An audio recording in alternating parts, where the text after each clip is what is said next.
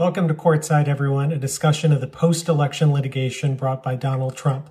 It's day 56 after the election. Yes, that's right. 8 weeks ago, we had this election. And just about 8 weeks ago, we know who won.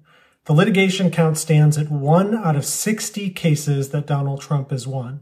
Put differently, 59 different courts across the country have rejected his ludicrous claims of election fraud. And it's not just courts. The FBI has rejected it. Former Attorney General for Trump, Bill Barr, has rejected it. Even Mitch McConnell has rejected it. But Trump, like a sore loser, continues on. And his new hope is that Vice President Pence somehow will rule for him on January 6th. This has about as much chance of happening as President Trump nominating Merrick Garland and Alexandria Ocasio-Cortez to the United States Supreme Court in the next 2 weeks. I explained this in detail in the New York Times today in an op-ed, and I'm going to do some summarizing here, but I'm also going to add some Katyal color, because color isn't really, what the New York Times-y kind of style is. So here we go. First of all, there are two different texts that you have to understand. One is the 12th Amendment, and the other is the Electoral Count Act of 1887.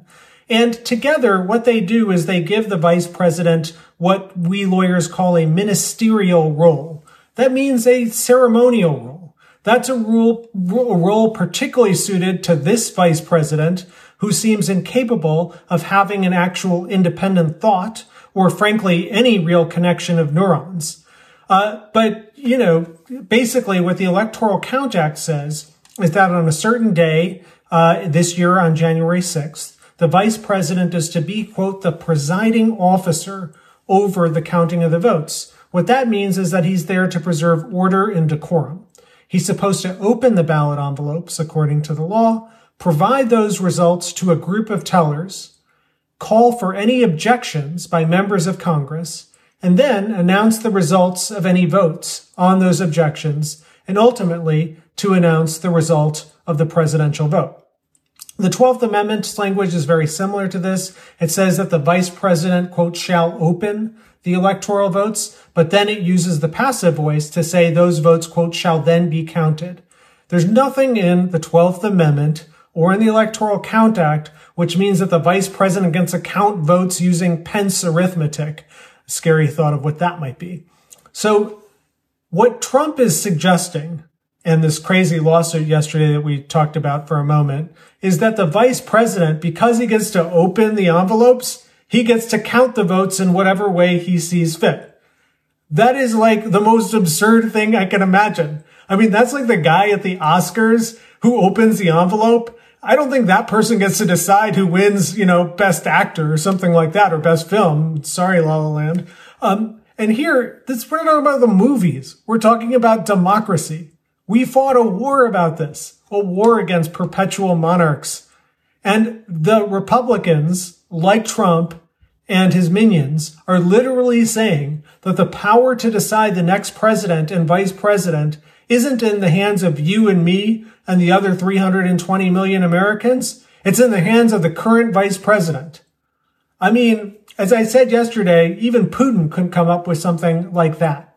Do you really think the founders would have given the power to select our president to select the next vice president to the current vice president?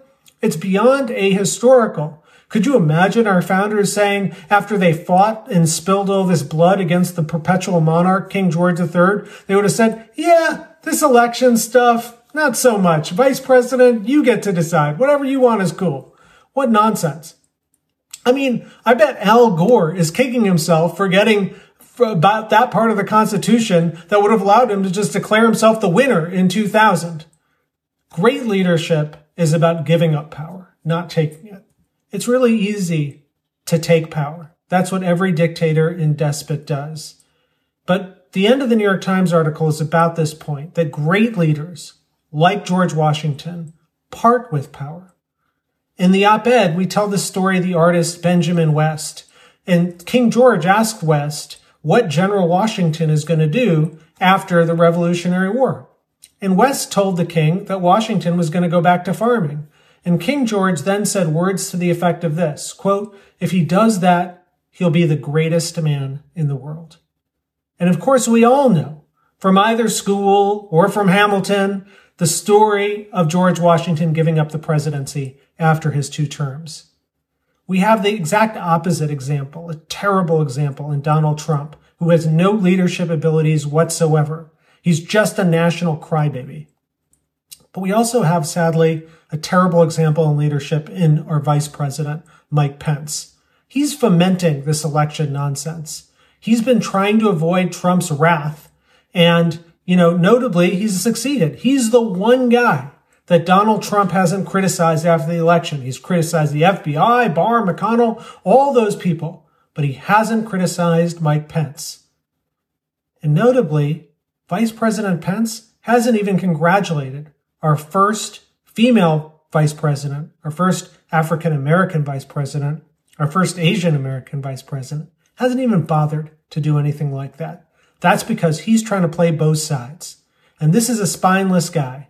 And I don't know what he's going to do on January 6th, but it is maybe a little bit of comfort that the guy is spineless. And remember, on January 6th, when he's opening up those envelopes, there's going to be someone sitting in that room, and her name is Kamala Harris.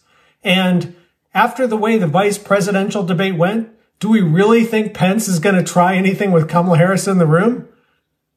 Even if Pence does the right thing on January 6th, his actions up until this point condemn him in the eyes of history. Remember, well by this point in 2000 with Gore, which lasted 36 days, we knew where Gore stood. But Pence has notably been fueling the flames of this election fraud controversy, which nobody in their right mind believes besides, Sidney Powell and people like that. And I understand Pence is uncomfortable. He probably hasn't been this uncomfortable since the doctor told him he had to wear short sleeves to get the vaccine. But, we elect a vice president to actually represent us and to preserve our most foundational ideas, and democracy is chief among them. We have a vice president now who essentially doesn't believe in democracy. And even if he does the right thing on January 6th because he has no other legal recourse, if he could have gotten away with it, he would have. That's not a leader. That's not a vice president. That's frankly not even an American. Well, that's it for tonight's Courtside. Stay tomorrow for more Cray. I'll see you then.